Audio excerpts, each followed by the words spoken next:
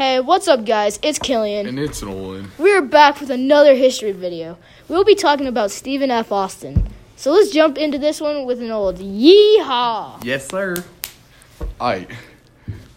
We will be talking about Stephen F. Austin. He was the father of Texas. Really? The father? Yes. Who's the mother? I don't know. He was born November 3rd, 1793, in Virginia. He died December 27th, 1836, and he was an American businessman. This man was a very good leader who helped create this great country. He was a big part of the Manifest Destiny.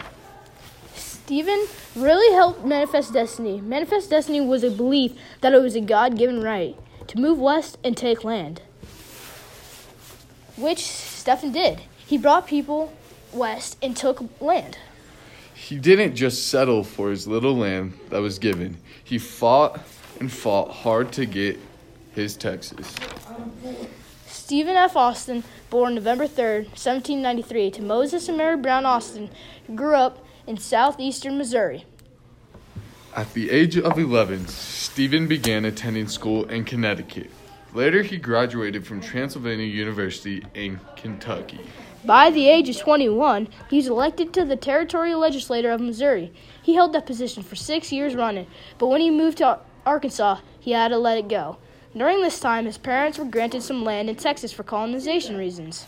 His dad died after a trip to Texas, but with his death, he passed on the land to Stephen. He argued a bunch with the Mexican government over Texas. The Alamo War started February 23rd, 1836, and ended March 6th, 1836. The Alamo War was for the Revolution of Texas.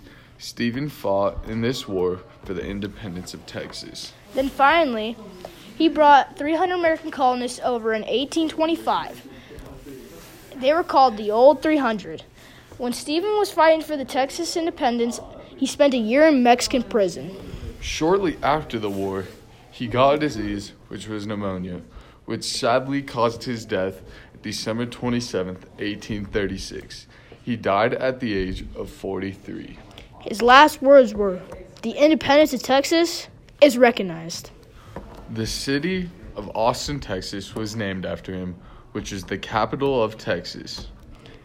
He held his great position of Secretary of State for Texas till his death.